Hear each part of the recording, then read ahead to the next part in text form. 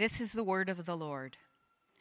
In the same region, shepherds were staying out in the fields and keeping watch at night over their flock. Then an angel of the Lord stood before them, and the glory of the Lord shone around them, and they were terrified. But the angel said to them, "Don't be afraid, for look, I proclaim to you good news of great joy that will be for all the people.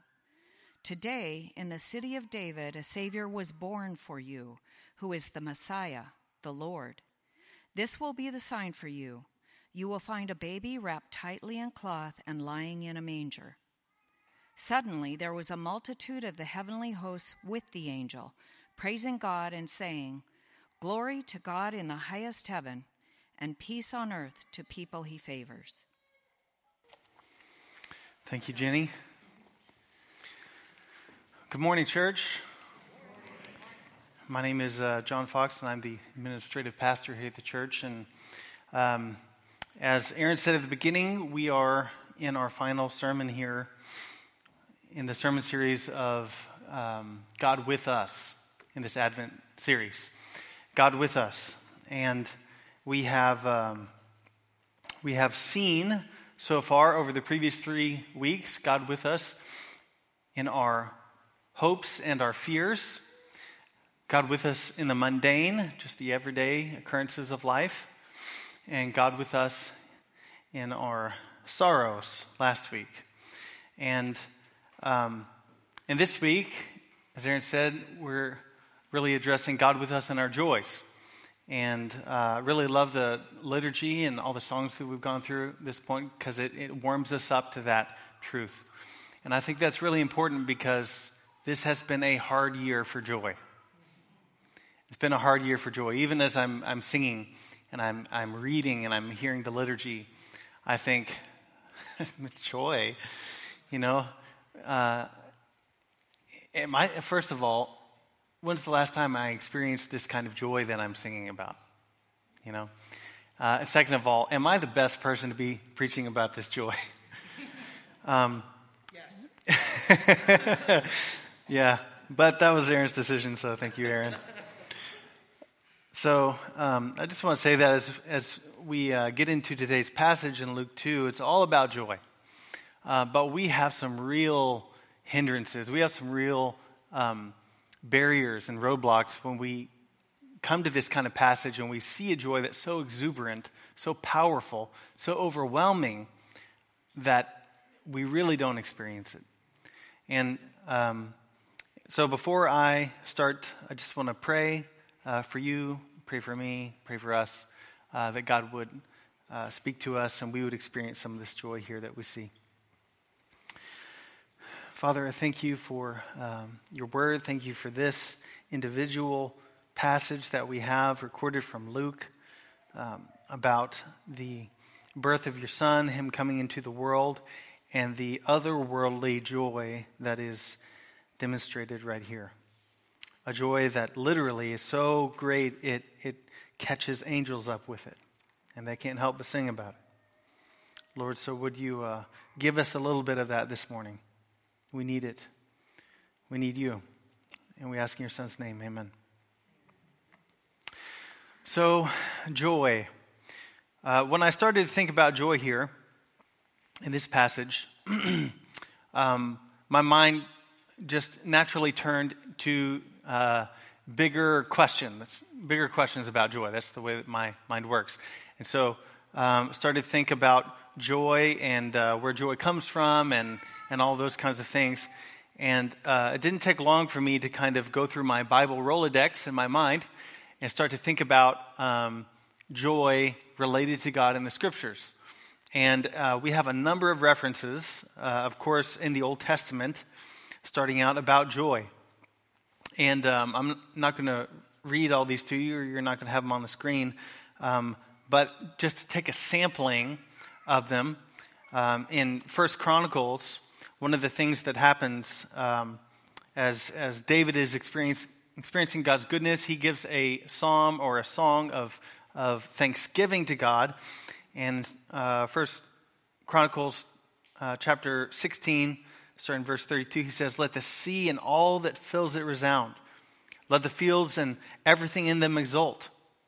Then the trees of the forest will shout for joy before the Lord, for he is coming to judge the earth. So David's mind of God is that he's so joyful that when he comes, the earth starts singing because it can't contain it. In Psalm 4, David says that that the joy that he receives from God is greater than food. He says, you have put more joy in my heart than they have, these other people. You put more joy in my heart than they have when their grain and new wine abound. Now, I really enjoy a good burger or a good steak. And I think we all enjoy those kind of things. Good food, good drink, good company. David says, the joy that can come from God is better than those things. Not that we shouldn't enjoy those things, but it can be better. In Zephaniah 3:17, a strange verse to us says that the Lord shouts over Israel, his people. He dances over them with shouts of joy. God is extremely joyful and happy. In Song of Songs, probably most shocking to us, in chapter 5, verse 1, this constant dialogue is going back and forth between the man and the woman, the man and the woman, man and the woman. And every great once in a while, there will be a narrator commentary. And here's what the narrator says in chapter 5, talking about the intimacy of marriage. Eat, friends, drink, and be intoxicated with caresses. You see, the God that we have is a God who is so full of joy, we can't even rightly think about it. Because when we think of joy, it's often abstract from God. But what we see in this passage is that that's not the way that God is. That's not what God wants. The joys that we have in life are joys that are meant to be experienced in and with God. And that's a challenge for us. It's a challenge for us, and I think because when we receive good things, joyful things, our heart's tendency is to enjoy those things apart from God. I have two biblical examples for you that come to mind. One is King David. King David, he goes through immense trials and difficulty. He ends up finally becoming king after a lot of civil war. He conquers his enemies. They're almost all conquered. He almost is ruling over everything. And then what happens? He starts to experience and enjoy the fruit of his labor.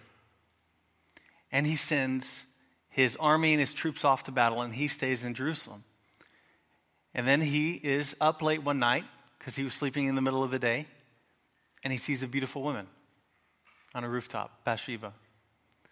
And he falls into sin, commits adultery with Bathsheba, tries to cover it up, murders her husband. A tremendous mess. David is enjoying the fruits of his labor. He's enjoying the good gifts of God.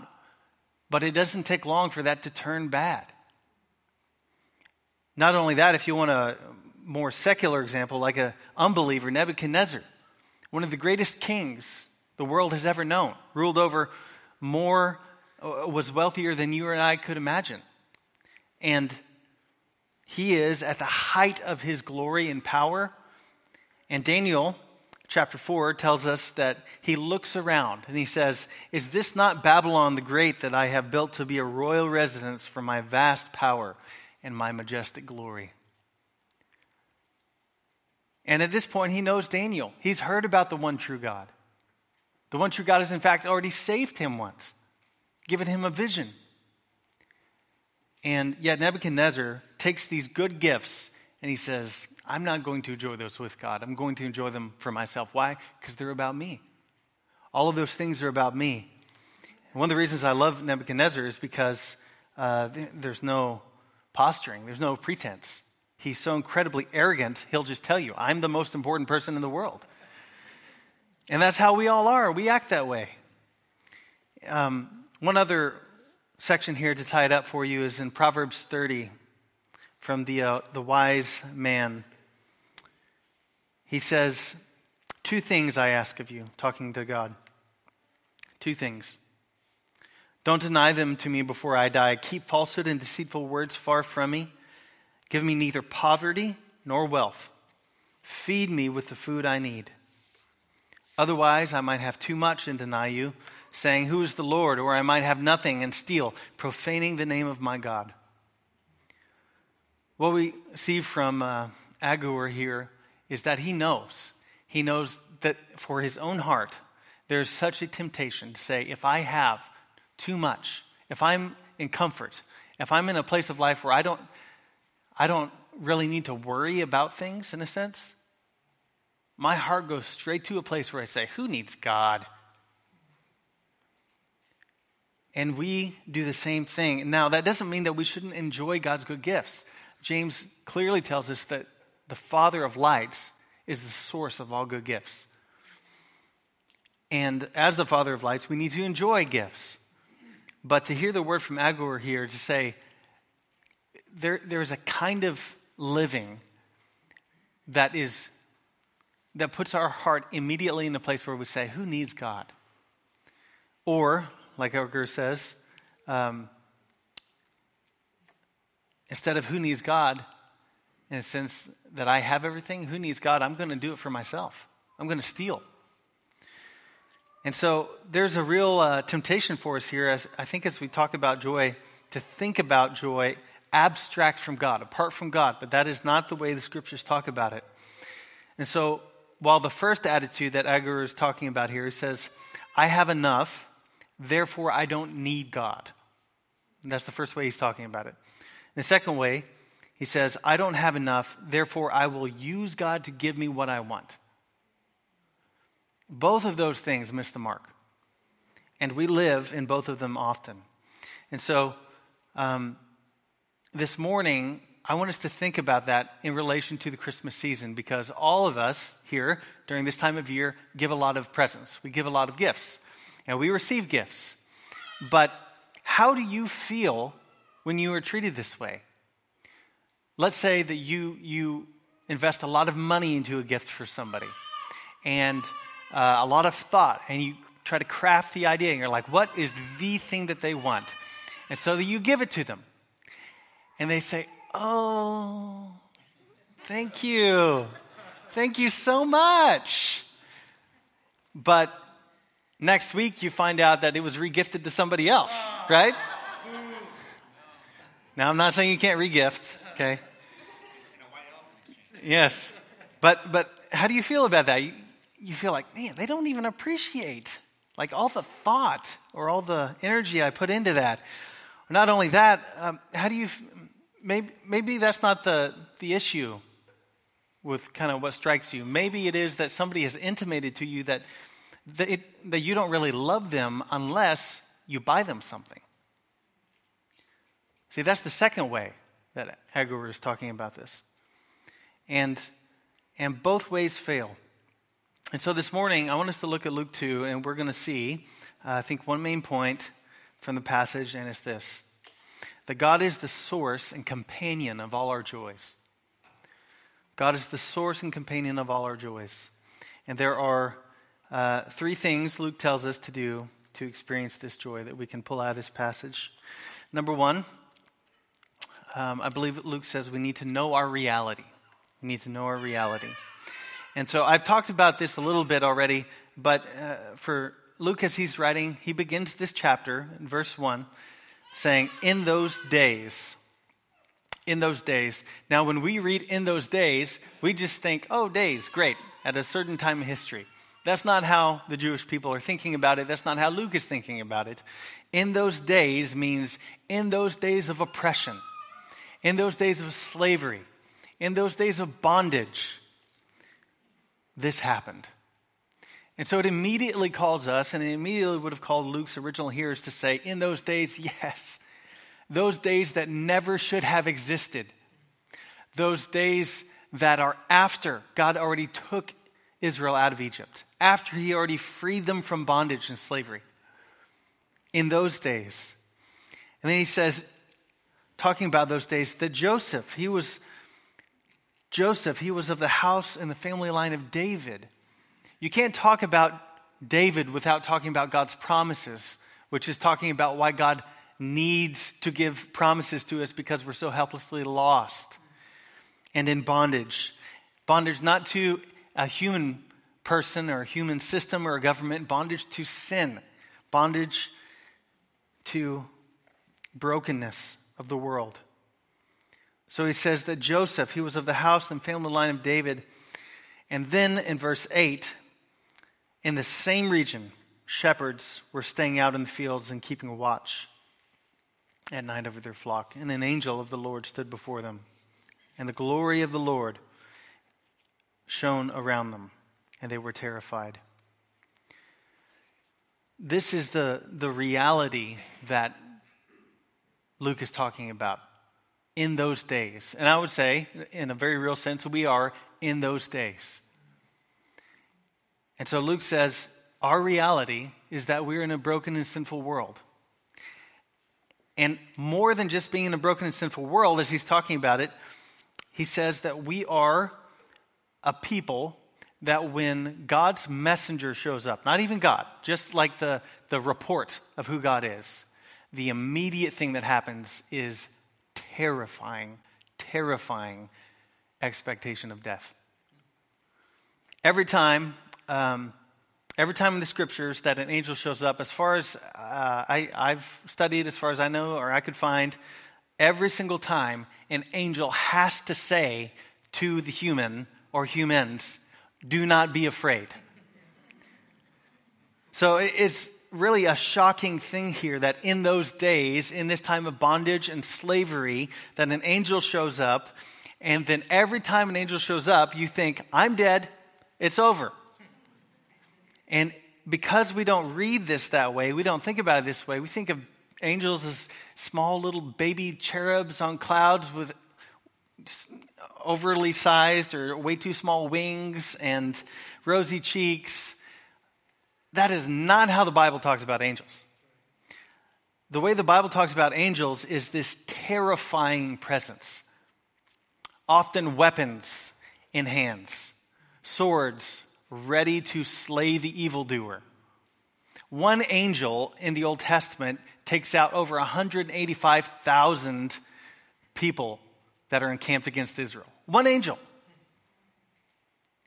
And so when we see an angel show up here and the shepherds terrified, the reality is that they understand as soon as they are in the presence of an angel, which is kind of a remote presence of God, reflecting God's holiness and majesty, that they recognize we're done for. We deserve judgment. There's no way around it. And so our reality, as Luke begins here to tell us, is not to avoid the truth about who we are, where we live, and what our nature is. We are in desperate need of God's grace and completely deserving of his just judgment. That's how Luke begins this in those days. And anything from that point is good news. Anything from that point. And so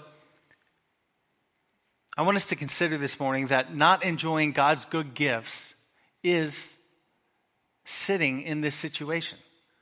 When God shows up and we experience a little bit of his holiness and his presence, confession should pour out. We see it all through the Old Testament. Isaiah, cold to the lips. David, abased as he's in the presence of God. All over the Old Testament. As soon as an angel appears, even in the New Testament here, an angel shows up and people understand and they acknowledge, I am deserving of God's judgment. And that is not something that our culture naturally agrees with anymore. But this is something that is at the very beginning of understanding the good news. And so this morning, do you accept the brokenness of the world? Do you accept your own brokenness? When we get little glimpses of it like that, when somebody doesn't really honor or respect the gift that you give, or someone intimates that it's not enough, you don't love them, and they're trying to use you or manipulate you, we get little pictures of what it's like for God to feel those things. And he does feel them. But that's not the only thing that Luke shares with us this morning. Second thing I think that Luke wants us to know is an experience of God's presence. Experience of God's presence. In Luke 2:10-12, it says, "But the angel said to them, 'Do not be afraid, for look, I proclaim to you good news of great joy that will be for all the people. Today in the city of David a Savior was born for you, who is the Messiah, the Lord. This will be the sign for you. You will find a baby wrapped tightly in cloth and laying in a manger.'" As I said, these shepherds are quaking in their sandals. And they feel like the death sentence has been passed. It's just a matter of moments before they are executed. But the angel says, don't be afraid. Why? Because of incredibly good news, joyous news. The word in Greek for good news here is the verbal form. And it's a word that is used probably mainly by Paul in the New Testament. But it's not just good news like a noun. We think good news like, oh, it's a thing, you know. No, this is the verbal form, which I take to mean that it is active. This is good news that is doing something. And I think the good news here just melts the fear off of these shepherds. That's what the good news does. And God's presence is at the source of this good news. Jesus come as a baby.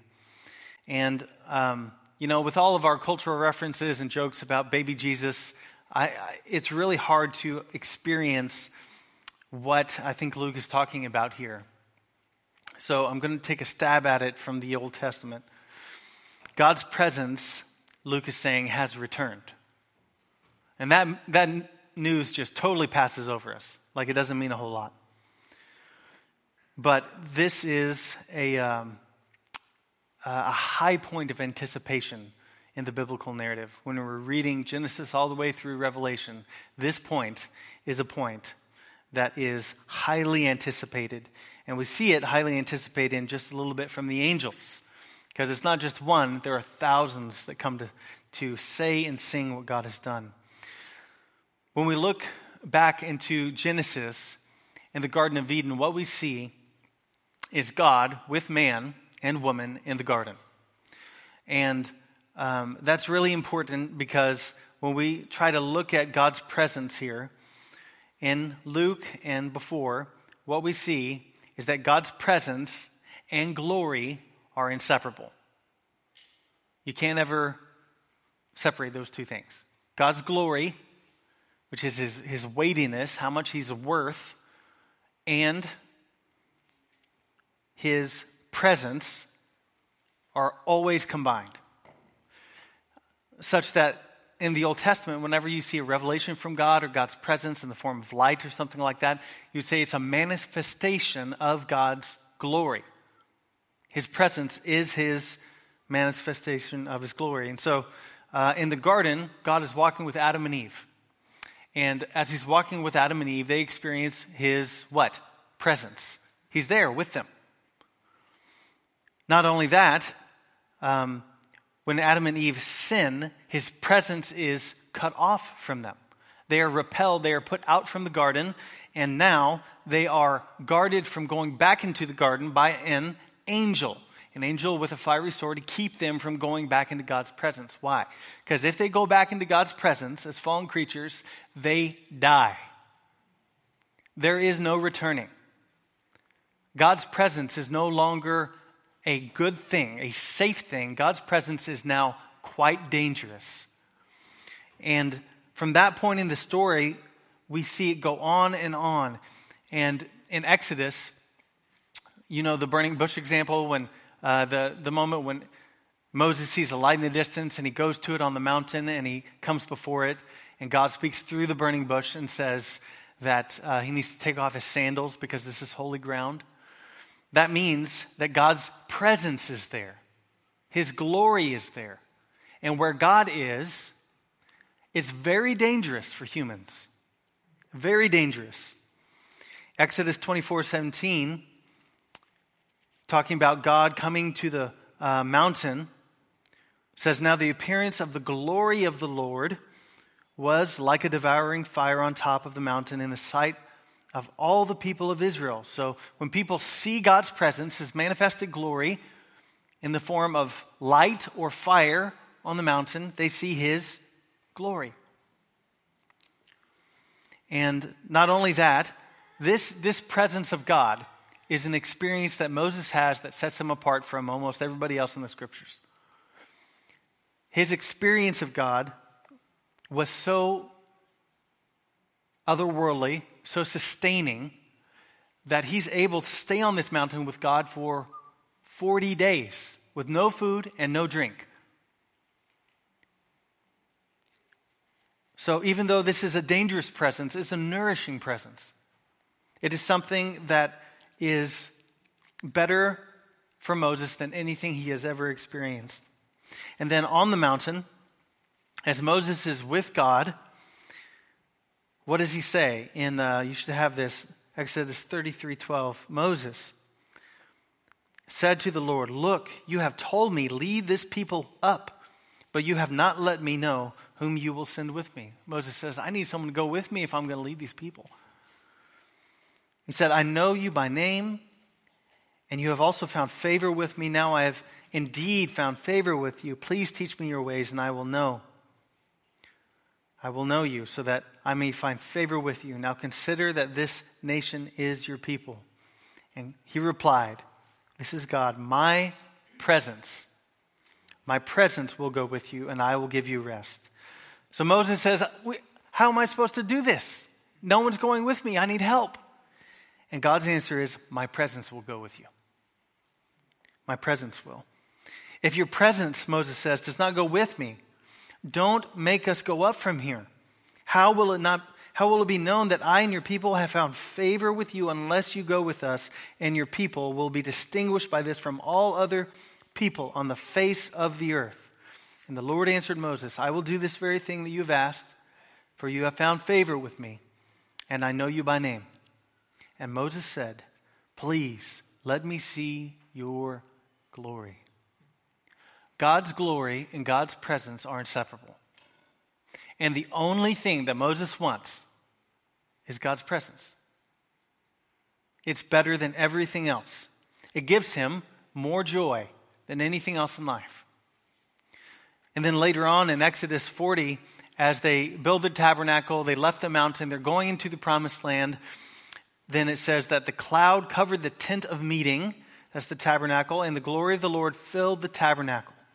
Moses was unable to enter the tent of meeting because the cloud rested on it, and the glory of the Lord filled the tabernacle. So God's glory, which is His presence, manifested at a certain place and a certain point in time, and so filled it that Moses couldn't do anything. Completely overwhelmed. Not only that, later on, King David's heart, was to build a temple for the Lord so that all the nations could come and experience His presence. That's what he wanted. God at the center. And God says, "No, David, you're not going to build it. Your son will build it." Solomon builds the temple, and in 2 Chronicles 5, what happens is God honors Solomon's prayer. He fills the temple. Falls down from heaven on it.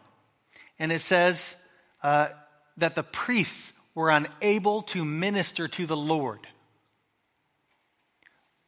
They had an experience of God that was so overwhelming, it overcame their senses. They couldn't even, I love that verse because the whole point of the priest is to offer sacrifice, to offer prayers, to offer propitiation, to remove this divine wrath that's coming. And it says the priests couldn't even minister before the Lord because they're so overwhelmed. This is a presence. This is an experience of God that you never forget. You never forget. But, as we all know, God's presence did not stay in the tabernacle. It didn't stay in the temple. And Ezekiel, towards the end of the Old Testament, actually tells us in chapter 10 that God's presence, as Ezekiel sees it, he looks over at the temple, seeing this prophecy, this revelation from God, and the presence of God lifts from the temple and leaves, going out east of Jerusalem. And God's presence is gone. Not long after that, no revelation from God comes anymore. No prophecies, no visions, no words, nothing. Silence. Without God's glory and God's presence, there is no revelation of who he is. And so we see, up to this point, in those days now, is 400 years of silence. 400 years of no revelation from God. No presence of God. And then, as Luke writes in Luke 2, an angel shows up, and with the angels, the glory of the Lord shone around them. This is the presence returned. And it's not just the presence of the angel. The glory of the Lord, that is the one true God, comes back. And the announcement from the angel that is good news for us here is that he says the presence has returned. Came back this night in a stable. And what's crazy is that God's presence and his glory, his manifested glory, his goodness, everything that he is, did not return to a physical building. It returned in the form of a boy. A child, a helpless child. So the angel says, don't be afraid. Don't be afraid anymore. I proclaim to you good news of great joy that will be for all people, not just Israel anymore. All people. Today in the city of David, a Savior was born. And so, with that background in the Old Testament, as I read this, I think, man, I need an experience of God. And one day, it will be something like being on the mountain with God, but better. So overwhelmed. The highest joys you can imagine. Don't compare with being in God's presence. And Luke shows us 3 ways that Jesus is, in fact, the presence of God. Number 1, he has 3 titles from the angel. 1, he's Savior. Only Caesar Augustus was called Caesar in that day. That was one of his names, Savior.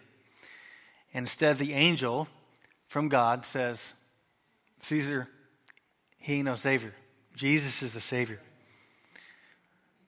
Now, Caesar was a Savior for a time through Roman oppression and rule, but Jesus' kingdom has no end. He's a Savior forever. Second title is Messiah. He's the anointed one, the Old Testament term for the person that will take away God's wrath. He is the Christ. Jesus the Christ, and he's also Lord. This is not just Lord like some small ruler. This is the Lord God, divine title. Jesus is the presence of God in a way, at this point in time, come to earth that nobody expected. The good news of great joy that we have here is that everyone has the ability to call out to God for his presence. God has drawn near to us. God has come to us in this Advent season. And so, for us believers, there's a real invitation, not just for a one-time experience of God here, an ongoing experience of God. When we look at the revelation of God in the Bible, what we see is these moments were great. They were amazing. And I think we all could wish that we would experience these kind of moments like Moses on the mountain. But from somebody who experienced the risen Christ face to face, the Apostle Paul, he will say in 2 Corinthians 3 that the ministry that Christ has, which is better than the law, the glory that Moses saw, the manifested presence of God, was the law. And it was righteous and glorious and beautiful. But Paul says Jesus' ministry is better. because it's grace. It's not law, it's grace. So he'll say that the work of the Spirit enables us to see Christ through faith with an unveiled face. So if you're like me and you think, man, I would love to have that kind of experience, the invitation's right here.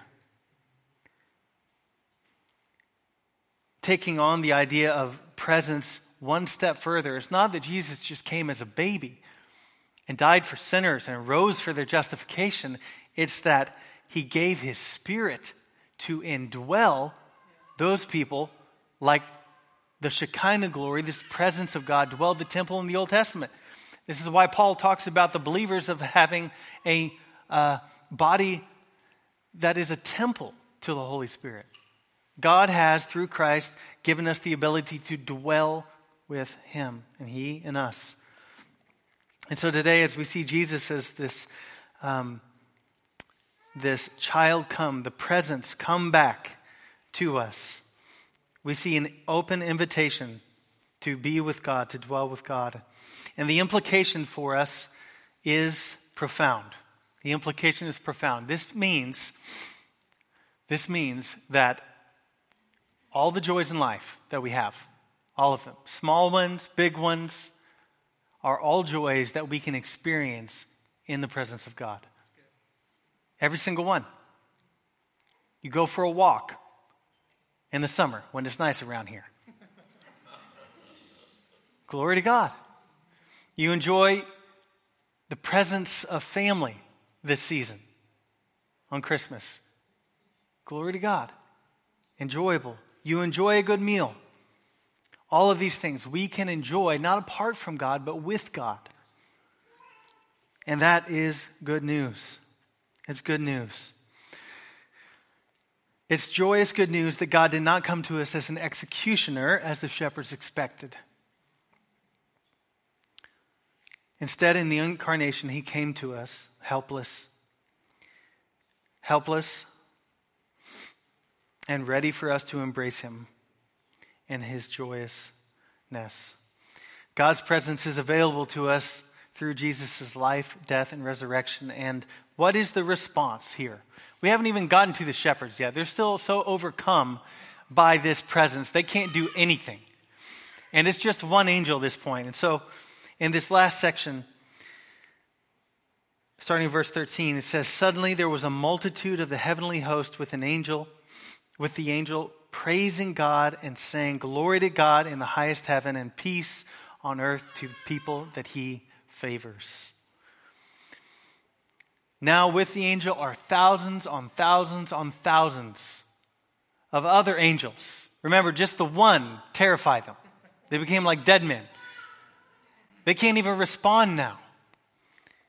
And the angels say, "Glory to God in the highest heaven, and peace on earth to people he favors." The war is over. That's what they're saying.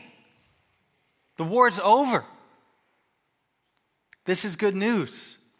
And so I think there's a lot of practical application here for us. When we hear this good news, the only immediate appropriate response is sing. That's it. That's what the angels do. Sing. And I mean, this makes the Super Bowl look like a tea party.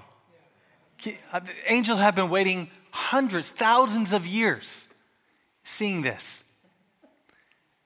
And now finally, God's presence has returned and they're here, and the good news needs to go out to everybody. So they sing. And I think we have to do the same thing.